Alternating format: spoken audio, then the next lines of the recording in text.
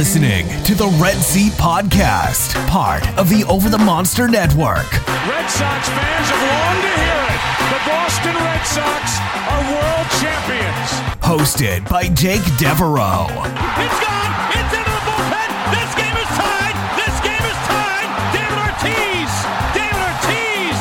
David Ortiz. And featuring Keaton DeRocher. It's a grand slam. I'm telling you, it's time to party.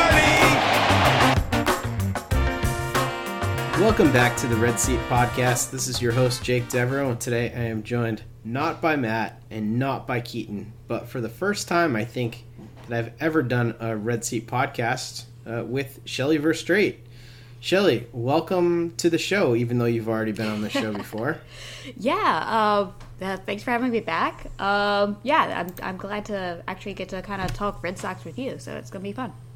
Yeah, this is a bit of a treat. We have been on many podcasts together, but never in this format with just the two of us, and never about the Red Sox. So this is exciting. For all of you who have listened to the show before, the off-season rotation for the Red Seat is going to be me, Keaton as usual, and then Matt and Shelly as part of that rotation as well. So you'll hear some combination of all of us every week as we go through the Red Sox offseason, and especially as news breaks, some combination of that team will also be there for a big old emergency podcast. So for today's show, we have a full rundown. We've got some discussion of the manager decisions, some Red Sox minor league free agents, and then we're going to be talking about Martin Perez, JD Martinez, Dustin Pedroia, and a bunch of free agency stuff along with your questions. So we have an incredibly full agenda today, which I think maybe we have overpacked, but we will see what we can do here. We just kept adding stuff because there were so many interesting things. But first of all, maintenance and reminders here. You can follow our show. You can subscribe to it anywhere you get your podcasts, and rate and review us. Let us know what you think of the show. We always do appreciate that. Be sure to follow both of us on Twitter. You can follow Shelly at ShellyV_643, and you can follow me at DevJake. All right, Shelly, so let's get to it. The manager decision. It has been narrowed to just 5 candidates: Alex Cora, James Rosen, the Marlins bench coach, Don Kelly, the Pirates bench coach, Carlos Mendoza, the Yankees bench coach, and Sam Fuld, a name that completely shocked me, Phillies director of Integrative Baseball Performance. Apparently that's a real title. Shelly, do you have a favorite out of these 5 candidates? I guess I can answer that question in 2 ways. I have a favorite who I think it's going to be, and then I have a favorite who I would like to see. So it's 2 different people. Okay. So I do think that I think it's going to be Cora. I really do. I think like the stars are kind of aligning. But honestly, I would like to see Don Kelly. Interesting. Okay, what do you like about Don Kelly? I know that he played for the Tigers for a very long time, and I follow a lot of people who really follow the Tigers team and write about the Tigers, and everyone loved Don Kelly. The fans loved him. Everyone in the clubhouse loved him.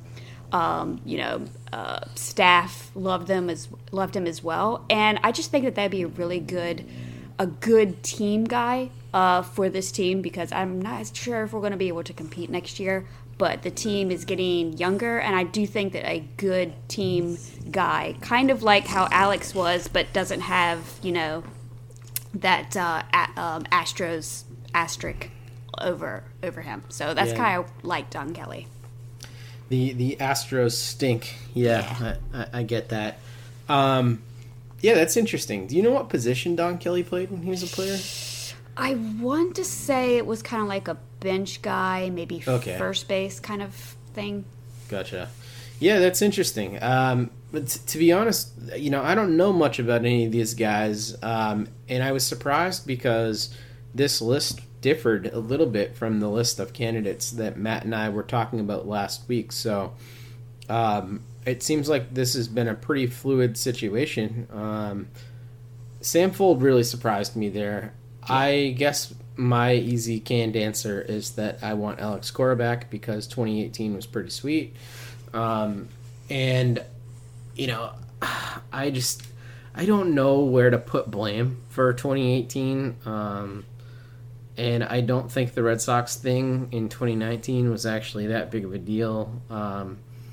So I guess I'm okay with Cora back. But, yeah, I mean, I like the sound of Don Kelly. I think Sam Fuld is just too damn young for me. I would not like him out of any of these guys. Like, they're potentially players who could be playing for him that are older than him. Yeah. I totally agree with you. When I saw that name, pop through that tweet, I was like, really? I thought he was like playing like 2 years ago, something like that. It was like crazy. Yeah, I wonder if he's like a drinking buddy of Bloom's or something from the Rays days. But it'll be an interesting situation. I'm kind of shocked that it is not resolved already. I figured that when all of the other teams out there, specifically the Tigers and the White Sox, were filling their vacancies, that the Red Sox would be right in line there. So very surprised about that. Are you surprised the decision hasn't happened yet? Yeah. I mean, I was kind of expecting it to, either come on Sunday or today, but things been kind of quiet. Well, we know what'll happen, right? Of we'll course. Just get off this podcast and then it'll occur. So. Yep. Maybe it'll break while we're on. So we'll see. The Red Sox do have a bunch of minor league free agents that were announced. A little bit of news and notes here. I'm going to read through the names, and Shelly, let me know if any of these guys stand out to you. Stetson Ali, Jet Bandy, Juan Centeno, Emmanuel DeJesus, Jonathan Diaz, Yonel Espinal, Trevor Hildenberger, Ryder Jones, Tommy Joseph, Kevin Linick, Robinson Layer, Zue Lin, Nick Longy, Dan McGrath, Jeremy Rivera, Andrew Schwab, Kevin Steen, Cole Sturgeon, Connor Wade, Tom Windle, and Jansen Whitty. Not really. I mean, I've always liked Zue Lin, but it totally makes sense. It's kind of interesting that they got rid of Juan Centeno, basically because he was kind of like the third, fourth catcher, because we don't really, prior to this year, we didn't really have like a good backup. So that's kind of telling that they what's his name? The backup catcher. Oh, Davy Grion? Yeah. So. Yeah. Yeah. He's kind of the third string now, I guess, behind the Ploster. Yes. So Kevin Plawecki. Yeah, so I guess that was kind of telling that they liked him. So, but no one else really, popped off the page there.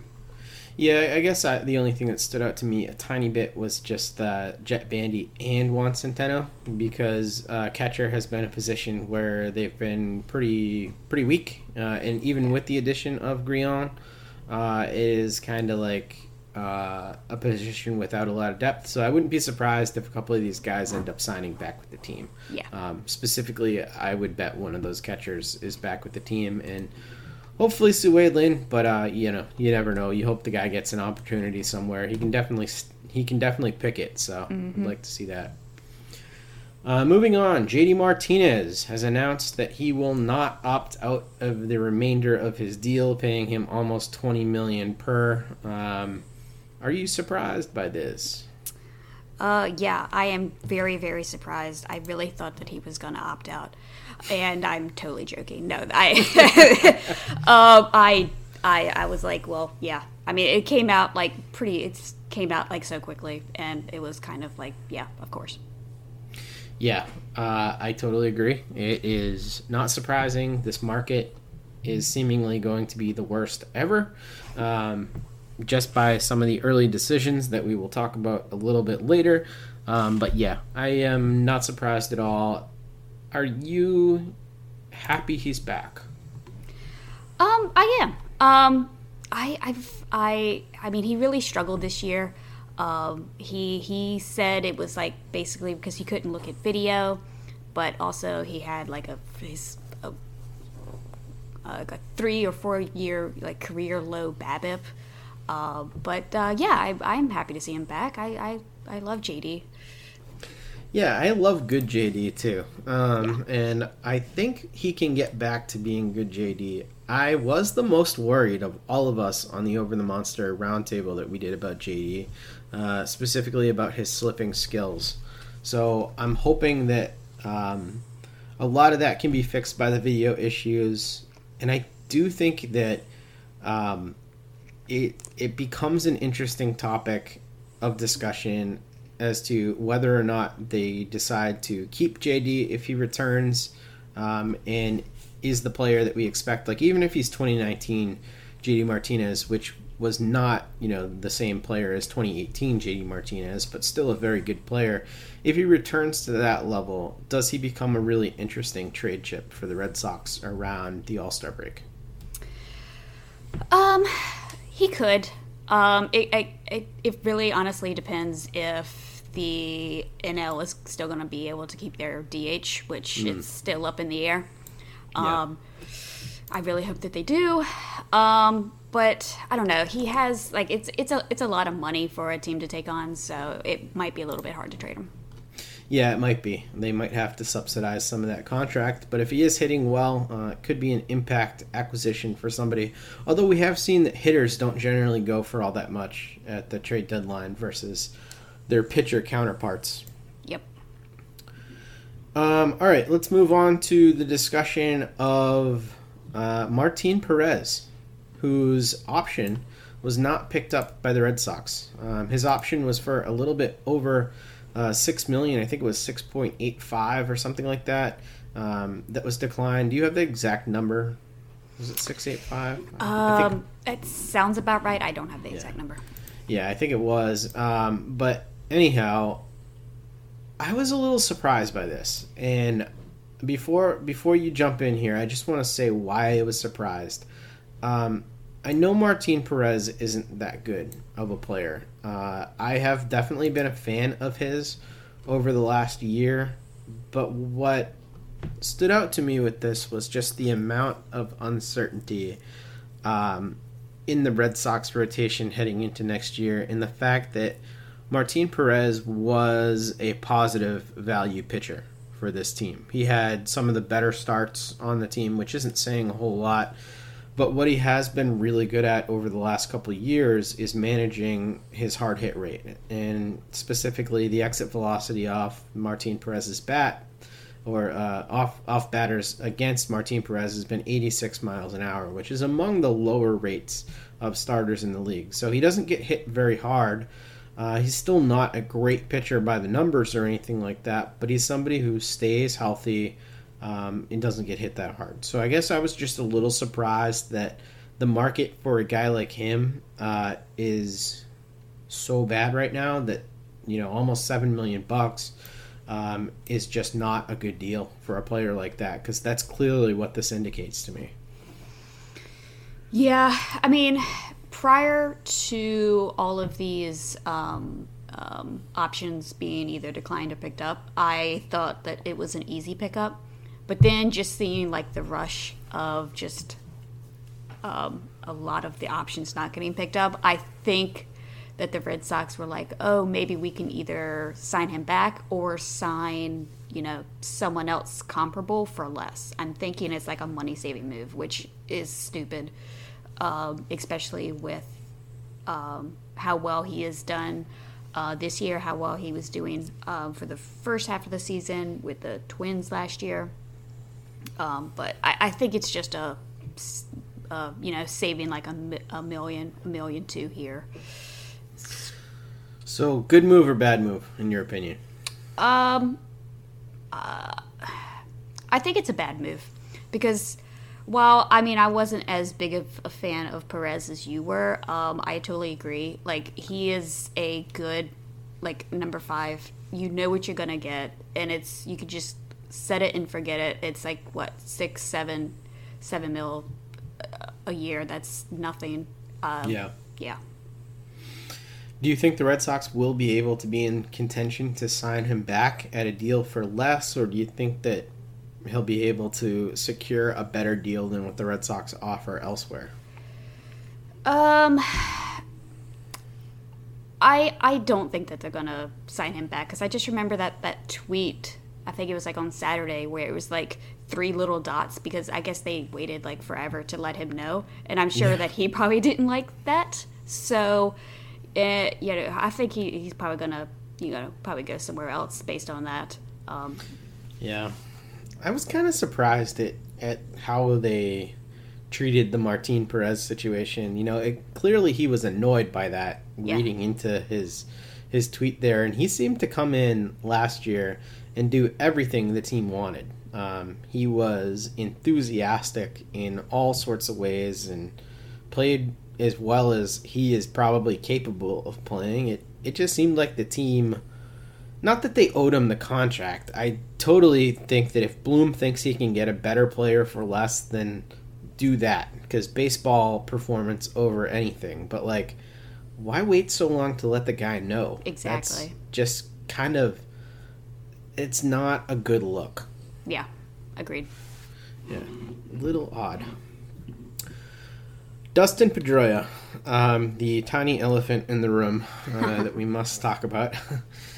He was added back to the 40-man roster, and according to Pete Abe of the Boston Globe, he and the team are planning to talk soon. Nothing has been discussed so far, according to Rob Bradford. He's owed a little over $12 million this year in the final year of the deal. Shelly, what is your sense of how this situation will end up being resolved? I've been thinking about this for a while. I think it's going to go on for a little bit longer than we think, because I think it depends on if there's actually going to be fans. Because I do think that PD would like to maybe play like an inning or something, or at least get like a standing ovation like in the fans, something like that. So if there's a possibility that there's going to be fans, I think that, he might retire like a game in or something like that. But if, COVID is doing what it's doing and there's not going to be fans, I think this gets wrapped up a little bit sooner and he'll just retire. Yeah, that's interesting. I hadn't really thought about the fan dynamic at all. The implications for that, I guess, would be that, he makes the opening day roster and that he is still taking up a spot. Yeah.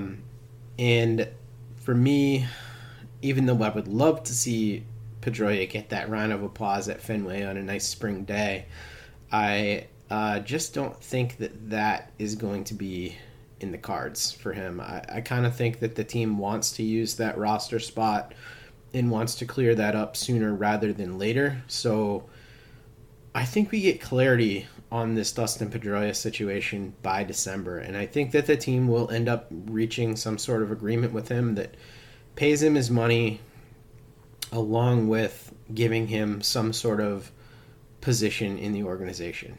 Yeah. Maybe as an advisor or a coach or something. Something where he becomes, part of Red Sox Nation forever.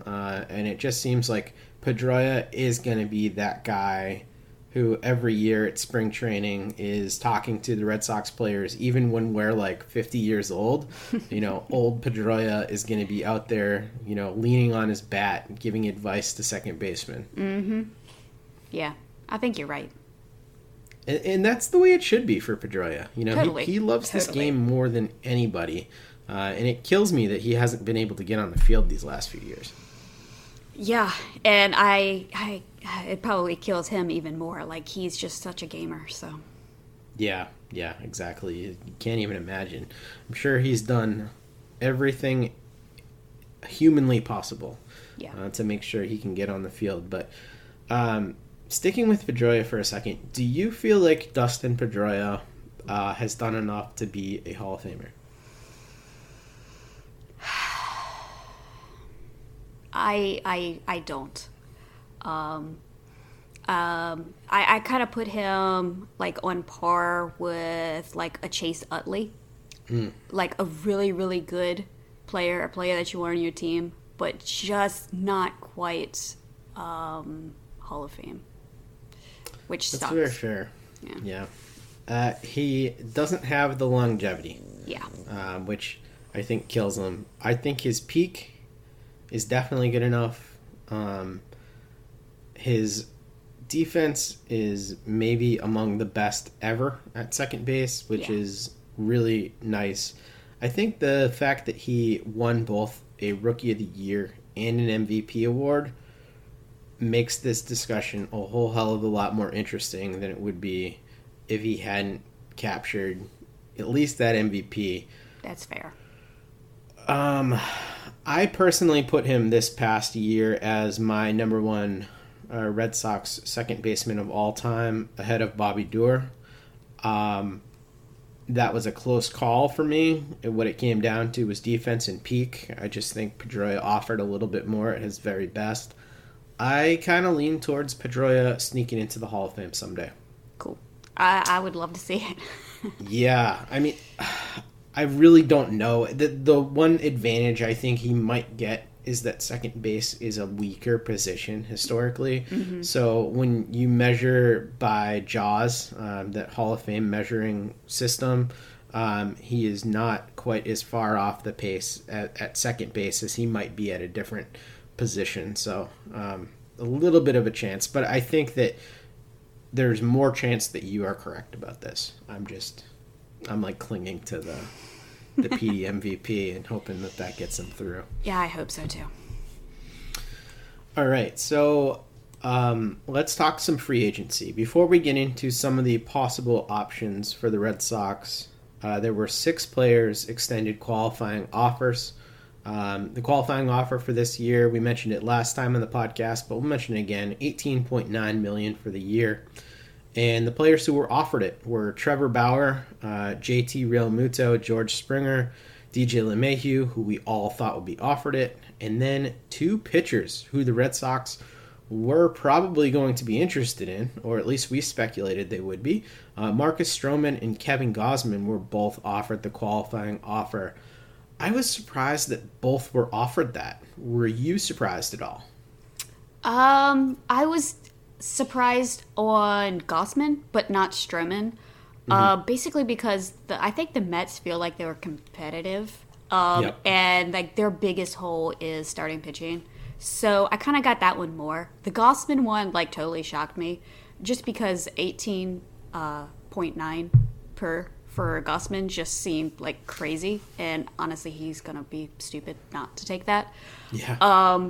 But that one shocked me. I mean, maybe the Giants are gonna maybe try to flip him at the deadline. I don't know, because I don't really feel that they're that competitive. But good for Kevin. That's a nice chunk of change for a year.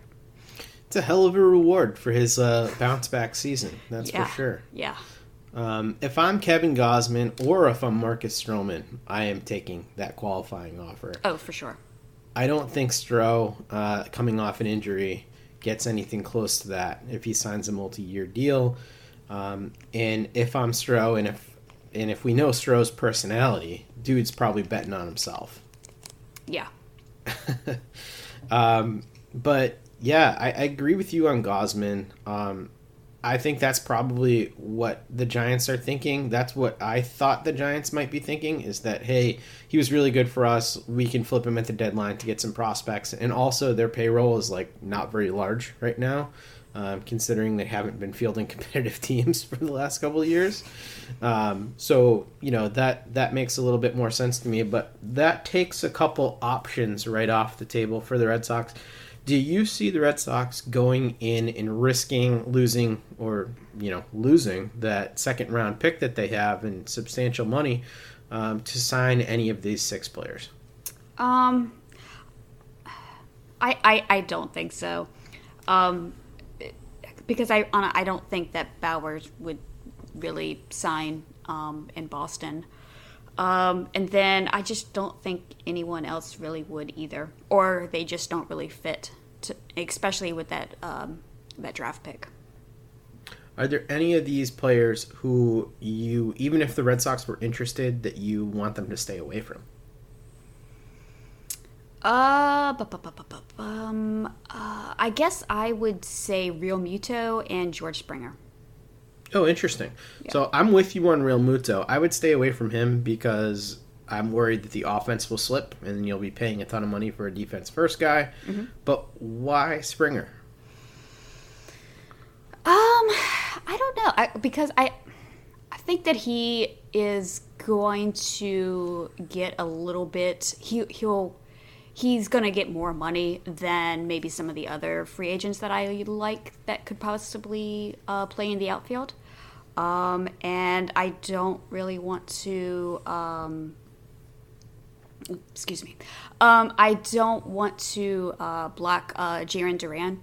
And if we sign Springer, then Duran's either have to move over to left or right, and he's already trying to learn center after playing second. So that's a lot of moving for a young player. So that's why. All right, so this is a totally selfishly motivated move, just about what's best for your boy Jarren Duran. I don't see anything wrong with that. I respect the love of Jarren Duran. You have really stuck by him through thick and thin. So you're definitely the Jarren Duran stan at Over the Monster right now, and I kind of love it. I think Matt's challenging you a little bit for that, but I think you had it first. So I'll give you the nod there. Yeah. The last year, I was like, well, maybe I got this wrong, but seeing that new swing and the jacks that he was hitting, so yeah, it was great. Yeah, I'm fully back on the train. I saw some of the ugliness up at Portland, and I got pretty concerned, but now I'm back. Nice. So I agree with you. I don't think that the Red Sox will sign any of those players. I don't think they want to risk the pick. I agree with you that Bauer's probably going to go elsewhere. I do think that if the Red Sox offered him more money than anyone else, that he would come to the Red Sox, just because I think that is the chief motivation for Bauer is money. He's been pretty transparent about that. But I kind of think that the other players don't super fit the Red Sox timeline, or they're probably just not good enough to do that. So I wouldn't do it with Stroh or Gausman, and I don't think LeMahieu, Real Muto, or Springer fit the timeline. Yep, agreed. Free agency options. So Shelly put together this awesome list of hitters and pitchers that the Red Sox could be interested in, and then I added a few to it. So we're going to go through a bunch of these and talk about them. So the first one I want to talk about is Colton Wong, who MLB Trade Rumors, every year they release this awesome list of their top 50 free agents, and they make predictions about where they were going to go. They predict that the Red Sox will sign Colton Wong to a 2-year, $16 million deal. I love the hell out of this, because as soon as Colton Wong was stupidly not picked up by the Cardinals, I went to Twitter immediately and was like, Red Sox, please. Shelly, do you think that, A, this would be a good fit and that the Red Sox should go out and get Mr. Wong for a couple of years and $16 million? It would be an absolute perfect fit, and I would love it, and they should totally do it. Like, I've been a Colton Wong fan. I mean, ever since he came up with the Cardinals, like, his defense is elite. Like, it is really, really good, and he's not that bad of a hitter. No. I love the dude. So when I saw that come down through Twitter, I was just like, oh my goodness, yes, because we would a second baseman just be perfect, and I just really would love to see him pick it. Every single game. So I would be fully on board for this. Yeah, and it would end that revolving door that we've had at second base since Pedroia. And what would be more fitting in the year that Pedroia finally steps away from the game than to replace him with an elite defender in that mold of Dustin Pedroia? Oh, it would be perfect. It really would. It's one of the most underrated things, and I know you're a big fan of defense, and aesthetically, the game has kind of taken away from us over the last couple of years, those really elite second basemen, because it's been one of those positions that with the there's a little bit less, motivation by the teams to get somebody really elite there. But man, watching somebody pick it at second base and make plays deep in the hole and, get up and throw the ball, it's just really nice. It really is. The other player, or next player, I should say, is a player that the Nationals just decided not to bring back, Adam Eaton, recent world champion. Eaton's an interesting guy, Shelly. He has been playing mostly in the corners, but played some center. Is this a player who could potentially be a good fit for the Red Sox?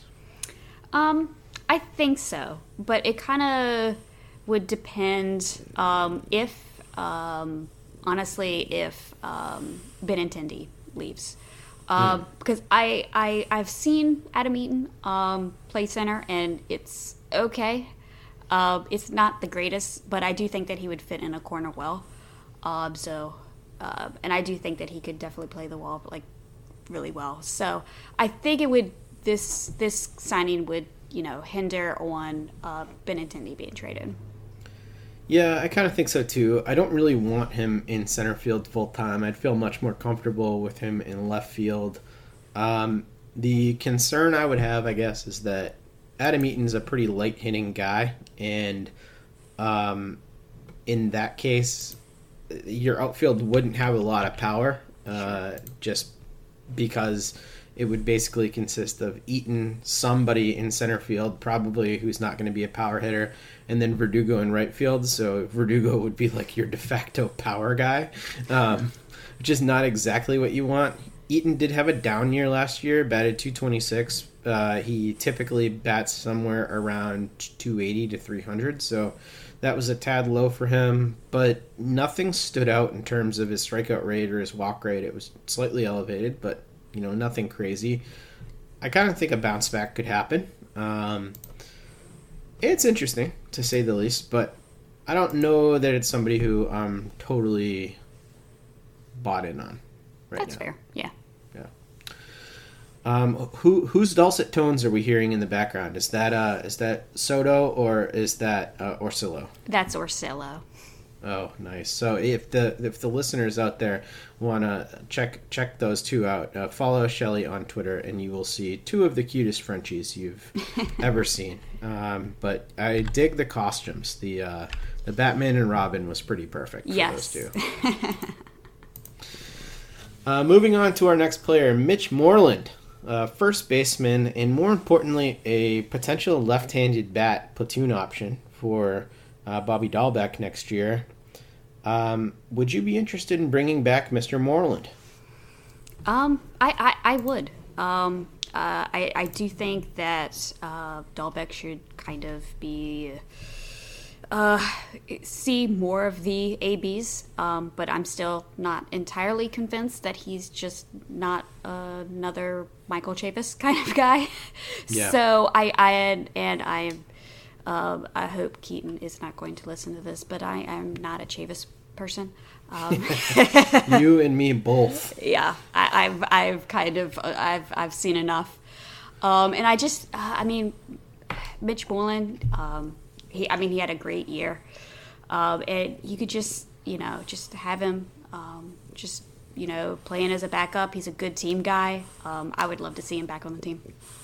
Yeah, I would too. I was a little bit surprised that the Padres didn't decide to bring him back, but I was kind of happy because I was scouring the left-handed first base market for a platoon partner with Dahlbeck earlier, and here's some of the names I came up with. Let me know if any of these interest you. Matt Adams, Jake Lamb, Logan Morrison, Daniel Murphy, Eric Thames, Tommy LaStella, and I kind of put an asterisk next to LaStella because I think he's more likely to sign somewhere to be a full-time second baseman. I kind of liked Moreland better than all those guys. What are your thoughts on that group? Moreland would definitely be my first choice out of all those guys. Yeah, right, because he's got the defense, he's got the leadership. He actually played well last year, unlike any of those players except for LaStella. And he'd probably cost a fraction of what LaStella would cost. Yep. And I don't see La Stella signing on for that type of role. Yeah, I don't see that either. He's definitely going to want full-time or close to it. Yeah, and he should. Of course. He definitely deserves that. Next player, Jackie Bradley Jr. We've talked a lot about JBJ. Were you on team JBJ would come back, or have you had the feeling overall that he is probably likely to move on? I was on team probably going to move on. As much as I really wanted him to sign back with the team, I feel that he either wants more years or just not having someone right behind him, kind of thing. So I'm afraid that he's probably going to move on. Yeah, I've been super torn on this. I don't really know what the Red Sox should do. MLB trade rumors predicted that JBJ would sign with the Astros for 2 years and $16 million. The thing that would be attractive about that to JBJ is obviously playing for a contending team, but also playing in an outfield where he has more room to actually work. I think he has been encumbered probably in terms of how his defensive metrics are viewed by being in a smaller center field in Boston. And I wonder if that enough would get him out of there. But if he would take a deal here with the Red Sox for 2 years and $16 million, I would be really happy if the Red Sox re-signed him. Same. I definitely agree. And if this does happen, like 2 years, 16 to, I guess like the Astros or anyone else, it's probably because the Red Sox just didn't really want to give him maybe 2 years and that much, which would be kind of sad. Yeah, it seems like the way that we've been talking about the position, it seems like we think the Red Sox are leaning more towards like a 1 year commitment. I think you could argue that 2 years would be just fine, even for Jarren Duran. So yeah, if you anticipate Jarren Duran playing in the minor leagues for most of next year in AAA and refining his game and then getting a cup of coffee towards the end of the year, and then maybe he plays the role of fourth outfielder for 2022 before taking over the position full-time in 2023, I think I'd be fine with that. Yeah, I would. And, if I get 2 more years of watching JBJ in center, sign me up. Yeah, that's pretty worth it for sure, especially with the soft center field market. Yep. Next player I wanted to talk about, Marcell Ozuna. I've been very vocal about the Red Sox should target this guy. We did our predictions, and I predicted that he would sign. MLB trade rumors let out their signings as well, and they predicted 4 years and $72 million to Ozuna to the Nationals, so not signing with the Red Sox. But the thing that stood out to me here was that the market for Ozuna seems like it's going to be way smaller than I thought it was going to be in terms of the money owed to him. Ozuna was 29 this year, had an amazing year, doesn't play good defense, so he'd have to be in left field, then eventually transition to DH. I guess I'm surprised that he's being viewed so differently than George Springer. They're predicting over $100 million in like 5 years for George Springer, which is kind of what I thought Ozuna would get. Are you surprised that the projections for Ozuna have been like 4 and 70 based on his production? Yeah. Especially hearing that Springer number, because when we were first talking about this, the 4 and 72, I was like, oh well, then Springer will probably get maybe another year and maybe 80 or 90, something like that. Maybe just one more year than Ozuna, just based on defense. But yeah, that's really shocking. Like, I definitely thought that he would get more money than that. Yeah, me too. So the projection is 5-125 for Springer and 4-72 for Ozuna. If Ozuna and Fangraphs has this projection too, they're right around the same 4-70, and they do a great job with their projections. So clearly, I really misjudged his market when I was thinking that he would get that.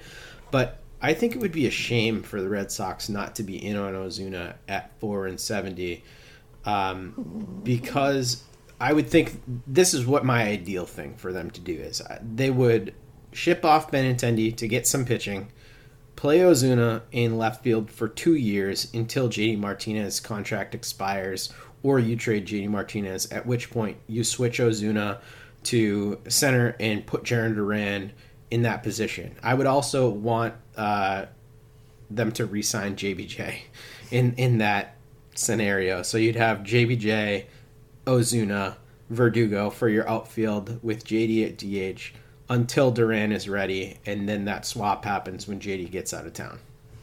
Yeah, I would love that. And if it's 4-72, I would love to have the Red Sox just being in on that, because that would be an amazing outfield.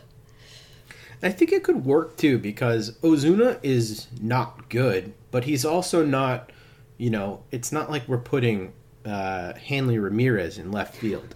If he goes out there, he can play the position. Yeah. He doesn't have a great arm since he had the shoulder surgery, but left field at Fenway, you don't really need a great arm. The other factor here is just that, can you imagine what the offense would be like if JD can return to form and they have Ozuna in this lineup? Oh, my goodness. It would be so much fun. That would be nice. Yeah, absolutely. Moving on to the pitchers. Really interesting group that you compiled here, Shelly. Charlie Morton, a guy who might retire. That is an interesting one. First of all, do you think he's going to retire? Well, if you would have asked me this yesterday, I would have said yes. But I saw on Twitter today that he still wants to pitch like one more year. Interesting. Yeah, it shocked me. So, if he still wants to pitch, I would love to have him as a starter. It seems like that could be an interesting option for the Red Sox, too, because presumably he'd want a one-year deal. Yeah, exactly. So what's a fair deal for Charlie Morton for 1 year, do you think? I would give him, 1-12, 1-15, between there. 1-12, 1-15. Yeah, that actually sounds pretty good. I think I'd feel comfortable doing that for him. Yeah. Yeah. Interesting. Let me see if he has a projection, Morton. He has MLB Trade Rumors projects him for 1 year, $8 million. Oh. Wow. Kind of surprised that's so low. But he did have a rough start to the year. He was much better later on in the year, though. Yeah. So, it'd be interesting. If he's healthy, that could be a potential really, really good signing. Like, propel the Red Sox to the playoffs type signing. Exactly. So, yeah, interesting. Next guy on your list, Corey Kluber. His $18 million option was declined by the Texas Rangers. Dealt with a lot of injury issues over the last few years. Do you think there's enough meat on the bone here for the Red Sox to look into Kluber? I think so. I definitely think that he would get less than Morton, and if he kind of wants to do like a 1 year, let me show everyone that I'm healthy, so maybe I could get another 1 year deal or 2 year deal. I think the Red Sox would be a really, really good like pillow contract kind of thing. Because he does need to show that he is healthy and can stay healthy. I saw that he is about to start throwing, so that's good because he had shoulder surgery. But I think it would be a good, $7 to $8 million for a year of let me show everyone that I'm healthy. Yeah, it's a really interesting guy because Kluber, when healthy, is among the best pitchers in all of baseball. And before he got hurt, his stuff was still really good. He had kind of an off year the last year that he was healthy. Slider wasn't quite as good. Fastball was getting hit a little bit. But, man, if he can return to any semblance of form, that's super interesting. MLB Trade Rumors actually has him on a 1-year, $12 million deal to the Twins. So they have him signing for more than Morton, which is very surprising to me. Yeah. I guess that maybe speaks to a little bit of the quality of pitcher that Kluber can be at his height. Because as good as Morton can be, he doesn't touch Kluber when he's right. Right. Correct. Yeah. Given the choice between those two, though, I feel like I would lean Morton. Same, I would, because I've seen Morton healthier more recently, and just someone coming off a shoulder injury. I mean, you never know what you're going to get from there. Yeah, and to play devil's advocate with our own selves here for a second, though, for a Red Sox team that has so many question marks headed into next year, like, maybe the move is to go with the high-risk, high-reward guy in Kluber. Just thinking, if you're not expecting to really contend and you're not worried about the safe play here, the ceiling probably is higher. Yeah. For Kluber. Yeah, you're right. I still rather have Morton. As much as I love Kluber, like, when he was on, like, he was, like, one of my favorite pitchers to watch. Yeah. He was nasty. Speaking of nasty pitchers, who are one of our favorite to watch, John Lester is a free agent again after spending $40,000 on beer in Chicago, reportedly, before he left. That is pretty cool. Yeah. Good for you, John. He's being predicted to sign a 1-year, $5 million deal. If that 1-year, $5 million deal was signed in Boston, would you be happy? Yes, I would. I know that he is definitely not like he was a couple years ago, and definitely not like he was when he was last with the Red Sox. But unfortunately, I think that the Red Sox did him a bad one. Yeah. But I just would love to see him back in a Red Sox uniform. Yeah, and I don't think it's going to take a lot of money either. So maybe this is more of my heart speaking than my head speaking here.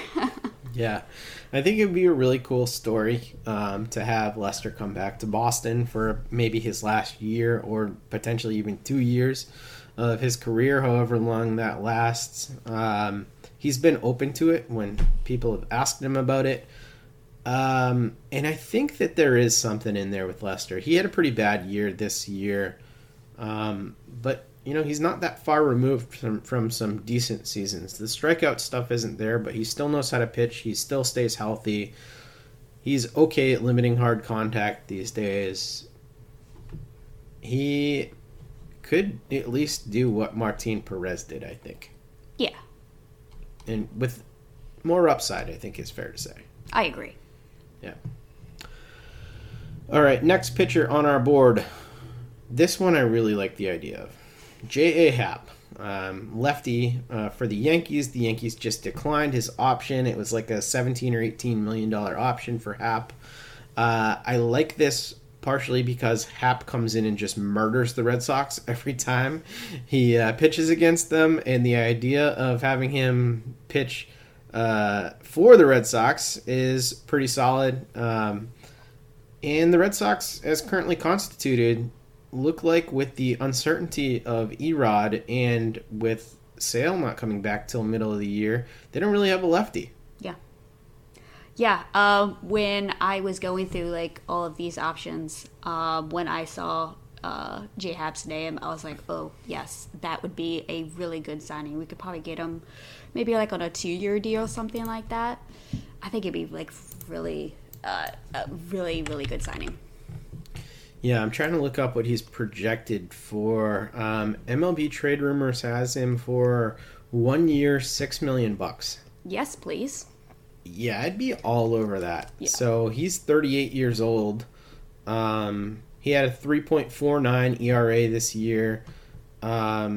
A few things not so great, but still 65th percentile hard hit rate, 75th percentile barrel rate. Dude knows how to pitch. I'm fine with an old like this. Oh, definitely. All right, next player on our list. We have a couple relievers and then one more starter to round out the show, or this part of the show. Brad Hand, who was declined, a $10 million option declined after coming off a really good year with the Indians as their closer. I was mildly surprised the Red Sox didn't put a claim in here, considering their waiver position, which was fourth. I was too. I talked with Keaton at every new series, and basically we just complained about the relievers because they were awful. Yeah, and I didn't think that the money to pick up Hand was like too horrible. So I was very surprised that they didn't put in a waiver claim or anything.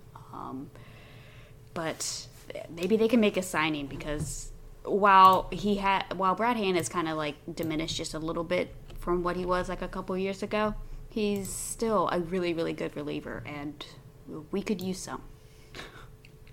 Yeah, we sure could. And the projection for him is 2 years, $14 million, $7 million per.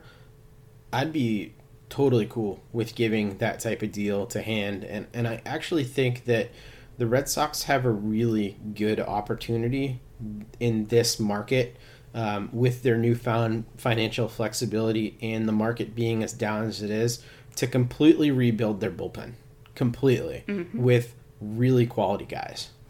Yeah, because there was quite a few like relievers that were free agents. I just kind of like ran out of room, but I picked like two interesting ones. But yeah, I really think that, and they really do need to like remake their bullpen because it was so bad. Yeah, in fact, looking at the list on trade rumors right now, Brad Hand, Trevor Rosenthal, Trevor May, who I know you really like, Blake Trinan, who I really like, all four of those guys they're predicting for 2-year, $14 million deals. Yeah, any of those guys I would love, maybe even two. Yeah, why not, right? At that price, like, why not? Exactly. I'd be fine with that. But the other thing is, like, O'Day getting released when his salary was really small. It was like under $3 million. That not being picked up. I mean, he's available. There's just so many options here for the Red Sox. And another one that you put on this list that I would be a little pissed if the Red Sox don't sign is Sergio Romo, Mr. Good Vibes. He needs to be on this team next year. Yes, he does. And he's so much fun to watch. He's a good team guy. That slider is just nasty. I really, really, really want the Red Sox to sign him. Yeah, and like for a young team trying to build an identity here and kind of rebound from some crap that happened, the positivity that he brings, hearing Sergio Romo on interviews over the years, he's been one of my favorite guys. And like you said, that slider, and he had a really good year. His numbers actually don't bear that out at the end. His ERA is a bit inflated, but that really came towards the end of the season. For the majority of the season this year, he was an elite reliever at the top of his game. Mm-hmm. That would be a deal. Yeah. Final person I want to talk about is Andrew DeSclafani, as Shelly calls him, Tony Disco, one of the better nicknames. He is projected to sign with the Red Sox as a starting pitcher for 1 year and $4 million. I know this has been a player that you've liked in the past, Shelly. Why do you like DeSclafani, and is this a good idea for the Red Sox? I really do. I think it's a great idea for the Red Sox. I mean, if you look at DeSclafani's numbers, while they don't necessarily like jump off the page, like if you watch him, like he's a really, really good pitcher, a good number 4, number 5 guy. I'm kind of surprised that that they actually projected him to the Red Sox. Because I while I want him to sign with the Red Sox, I do think that the Reds probably would want to pick him up, or maybe even the Blue Jays, or maybe another team where he could probably get more than $4 million. Really? Wow, that's a very low number for Tony Disco. Yeah, it really does seem like a low number for him. The year was bad, but we've seen him be very good in the past. So it seems like an interesting place for him to come and try and rebuild his value. Yeah. All right. We are now going to get to some listener questions. And our first one comes from Otis, who says, given the unexpected number of free agents, do you think the Red Sox can/should spend their way to 92 wins in a possible wild card spot? So let's take the first part of that, Shelly. Do you think the Red Sox should try and spend their way to 92 wins, given the softness of this market? Yes, because they have a lot of money. So they should. But I don't know if they will. I hope that they will. But I think that they should. Especially because Manfred has said that he still wants to have the extended playoffs. I don't know if that's... Which I hate. Same. But, I mean, if there's like another spot up for grabs, sure. Yeah, go for it. Yeah, I have a feeling that Bloom is going to... Maybe I'm just being too optimistic. That's been my curse over the last year and a half about this stupid team. I've been way too optimistic. Keaton's been making fun of me for it for a while now, but yeah, I kind of just think Bloom is gonna pull, I don't know, like a Rembrandt here and just make this beautiful roster construction and do it with these penny pinching deals and getting elite relievers under value and, signing J.A. Happ and guys like that to short money contracts to come in and actually perform. I just see them putting it all together in an offseason where there's just going to be so many damn opportunities for them to get players for less than they're actually worth. I don't see him passing up on that with the ability to now spend. I agree, and this team actually does spend money. So if they're seeing a lot of good deals for great players, I think that they will. I mean, they could literally have, I don't know, 5 of the 7 bullpen spots be brand new players, yeah, and probably not spend that much money. Agreed. Yeah. Yeah, I mean, you got to do that when you have the opportunity, because this just doesn't come around. And I hate to be the guy that's, thinking about how the Red Sox can benefit from a crappy labor situation in baseball, but it's here. We didn't make it. Yeah, exactly. May as well drink while the water's good, Yep. But I think that, I guess I will say, I think they should, and I think they will. I hope you're right. Me too. We have 2 questions from Angel Rondon, and he says, how would you feel if the Red Sox picked up Marcus Semien? His value is low, and he had an MVP-type season in 2019. He could help fill the hole at second, back up Devers and Bogey with better defense. Do you like the idea of Marcus Semien?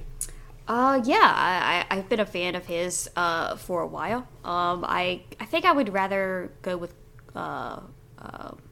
Colton Wong, but if Simeon's available, sure. Because he could. Him at second base would be really, really awesome. Because he has really, really improved his defense over at short. You just move that over to second. That's probably going to work. So I would be fine with it. Yeah, I think I just am not optimistic that he will be able to be signed by the Red Sox to play second base, because I think he wants to play shortstop, I would guess, because he's a pretty damn good shortstop, and B, I think that he's gonna get more money, and this is the one contract that Fangraphs and MLB trade rumors were really torn on. Fangraphs had him signing a multi-year deal worth $30+ million, and they had him sign. MLB trade rumors had Marcus Semien signing a 1-year deal worth $14 million. Wow. Which one of those two do you tend to lean more towards? I lean more towards Fangraphs. I definitely think it's going to be a multi-year deal. Yeah, so here's what Fangraphs has. Craig Edwards had 4 years, $64 million. Crowdsource had 3 years, $51, and the average crowdsource was 3 years, a little over 3 years, $54. So, and that is substantially different than 1 year, $14. Yeah, Yeah, I guess the X factor here is like, our team's gonna just wait on shortstop till next year, when they have Lindor, Baez, Correa, Seager, and Story. Oh, that's true. And potentially Bogarts if we don't, get off our butts and do something about this thing. Yeah. Man, that's a tricky situation. So, I just think he's going to be too expensive for the Red Sox. I'd rather have Wong. I'm with you. Yeah. Because I really do think that he's really wants to play shortstop, so. Yeah. Next question from Mr. Rondon here. He says, I'm going to butcher the hell out of this name, is Dovydas Nevarokas a Bloom pickup? He was placed on waivers by the Pirates. He's only 27. He's got a 95-mile-an-hour heater. Great curveball. Hasn't found much success in the majors. First of all, Shelly, had you heard of this guy before? I have. Okay. Just because I saw the name on Fangraphs, and I'm like, I need to know who this guy is. I prior to seeing this question, I was like, oh yeah, it'd be a great signing. But Rob Burdimful, who writes for The Athletic, says that this guy's last name, who I'm not going to attempt, has mutual interest with a team in Asia. So okay. Either in Japan or KBO. So he's probably going overseas, unfortunately. The money is probably substantially better and the opportunity better for him. That makes sense. Yeah. I looked a little bit into his profile too. 70 grade fastball, hard cutter, curveball that's kind of slurvy. Seems like an interesting guy, but he had a lot of the same issues that you see with the Red Sox guys that have awesome stuff, like the Robinson Layers. Great stuff, but not a lot of command. Yeah. But interesting, nonetheless. Stan says, will the Sox checkbook their way into the playoffs this upcoming season? We both say yes? Yeah. For now. That'll probably change in a week. The big man says, any starting pitchers that are worth trading for? What do you think about this, Shelly? I think so. Because, I that's why I think Benintendi is going to get moved for a starter. And we had a roundtable a couple weeks back. And I had him going to Miami and then, Pablo Lopez coming back. And I would absolutely love that. Yeah, I would love that too. I don't know if it's going to be realistic, whether or not that can happen. I hope it does, because I love Lopez as well. I kind of think this is a move that you save, trading for a pitcher. And the reason why I say that is because the guy who you do it for, I think... All right, so both of us had them trading for a pitcher, right? We both had them. You had trading for Lopez. I have them trading for Plesac. Did you have them using Benintendi for that? Yes. Yes. Okay, so we both are in agreement there. I think if they can do one of those moves, you do it. But if you can't get one of those young, controllable arms, I think you are saving Benintendi for the right situation. Yeah. When you have more clarity on what your own pitchers can do. What do you think about that? Yeah, I agree. It's definitely has to be a young, controllable starter. And then if not, maybe see how your pitchers are doing, and then also maybe Benny can kind of do a little rehab as well, and make it a little bit easier to get one of those guys. Yeah, gotta rebuild some of that value. I always think about like trading for pitchers when your team, you know what your team is, and it's just like on the cusp of taking that next step.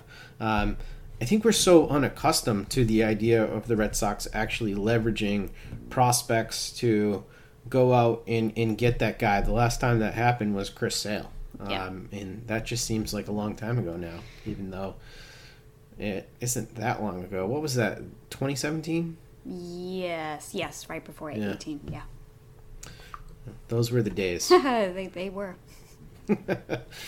Quinn Riley says, predict the rotation as a command. So he's commanding us to predict the rotation.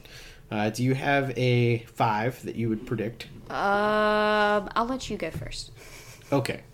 I put together Eovaldi, Houck, Pivetta, J.A. Happ, Drew Smiley. Ooh. I like that. That sounds good. I'll go with yours. Yeah, it's not terrible. Yeah. All right, next question says, this is from Scott Nadell, the surfing guy. He says, John Lester for 1 and 5. Yay or nay? Yay. Sure. All right, yeah. Let's just say they don't get Happ or Smiley. That's not a bad consolation. Yeah. Classic Movie Buff says, who is available as a free agent starter, or is it better to wait when more big arms are up for grabs next year? I think he answered his own question, right? There's not really any big arms up this year other than Bauer. But there are some up in 2022 when the Red Sox will have more clarity with their roster. Shelly, is that the year to spend on pitching? I definitely think so. Just kind of wait. So you have at least some more, big star options. So you're not, bidding against like 3 or 4 other teams and having the price be all jacked up. Is that the time that the Red Sox get a high money 3-year deal with Max Scherzer to close out his career? Oh my goodness, I would be so happy. I think both of our brains would explode with Scherzer on the Red Sox. Yes. That would be awesome. Final question from BJ Pavanka. He says, who should the Red Sox get for center field and starting pitcher, assuming they don't want to give up draft picks? So we covered off on the starting pitcher stuff. Did you have any center fielders, and he specifies not JBJ, who they should go after? I don't know. What do you think about maybe bringing back Kevin Pillar for like another 1-year deal? So that's interesting. I named 3 guys, and Pilar was among the 3 that I named. The other 2 that I named were Malik Smith and Michael A. Taylor. Out of that group, I think I prefer Michael A. Taylor out of all 3. That's fair. I mean, that defense is going to be like really, really good. And sometimes he can get hot. So he's kind of like a mini JBJ. So I like it. Yeah. That was kind of my thought, right? So, his bat's probably not going to be as good, but are any of those 3 guys going to have good bats? Not particularly, no. Right. So, Michael A. Taylor might be the cheapest out of those 3, and the defense is sick. Yeah. I like your choice. Yeah. Well, that's it. That is our podcast.